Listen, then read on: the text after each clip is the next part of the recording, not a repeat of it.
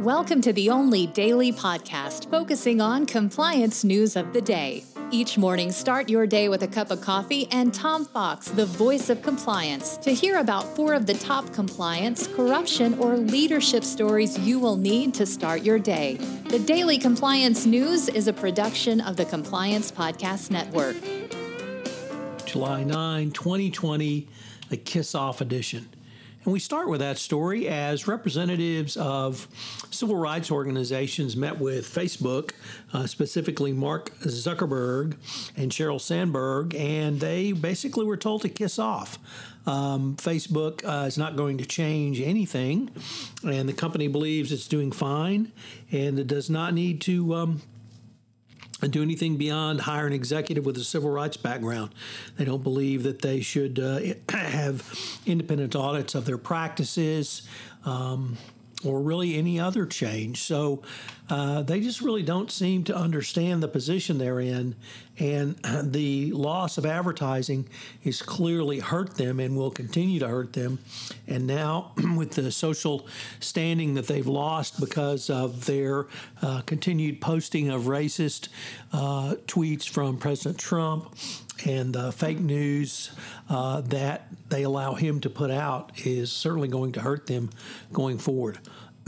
So, have you heard of the Boohoo disaster?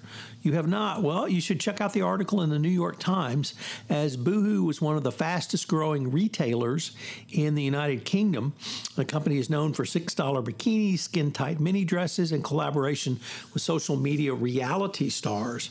But this week, the company became the newest face of worker exploitation after revelations about conditions in the factories where subcontractors make their clothes. Boohoo uses subcontractors actually in the United Kingdom, and it found that they paid as little as £3.50. That's $4.40 an hour for those keeping score at home. And the work conditions put the workers at risk of infection because they had little or no social distancing or even personal protective equipment, in addition to their incredibly low pay during the coronavirus crisis. So it's a little unusual to see a fashion designer abuse citizens in its own country, but Boohoo is in a world of trouble for doing so. Next up, we have a couple of stories about Wirecard coming from the Wall Street Journal.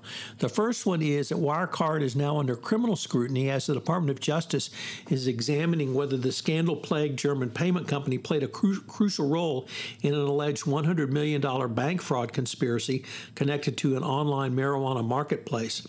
2 businessmen have been charged in the alleged fraud, accused of conspiring with third-party payment processors and others to trick U.S. banks into approving credit card payments for marijuana products. The men were able to do this by using phony companies with accounts at offshore merchant banks that in turn earned steep fees off the transactions. The U.S. Attorney for Manhattan, the Southern District of New York, it's been in the news recently, and the FBI are examining whether Wirecard played a role in the alleged conspiracy, serving both as payment processor and the offshore merchant bank. The authorities are also considering the role of several former or current top Wirecard executives. And our final story, also from the New York Times, is Wirecard and how it's audited. And it brings up a sort of a continuing dialogue that has been going on about how fintech companies are audited. Auditors are still trying to figure out how to assess the financial statements of fintech companies. Certainly, this challenge was highlighted by Wirecard. Fintech companies deliver digital financial services such as payments or loans, frankly, may not have a grasp of the entire business model. So one more problem brought on by Wirecard. Stay tuned. Thanks for listening to this episode of the Daily Compliance News, which is a production of the Compliance Podcast Network and a proud member of C-Suite Radio.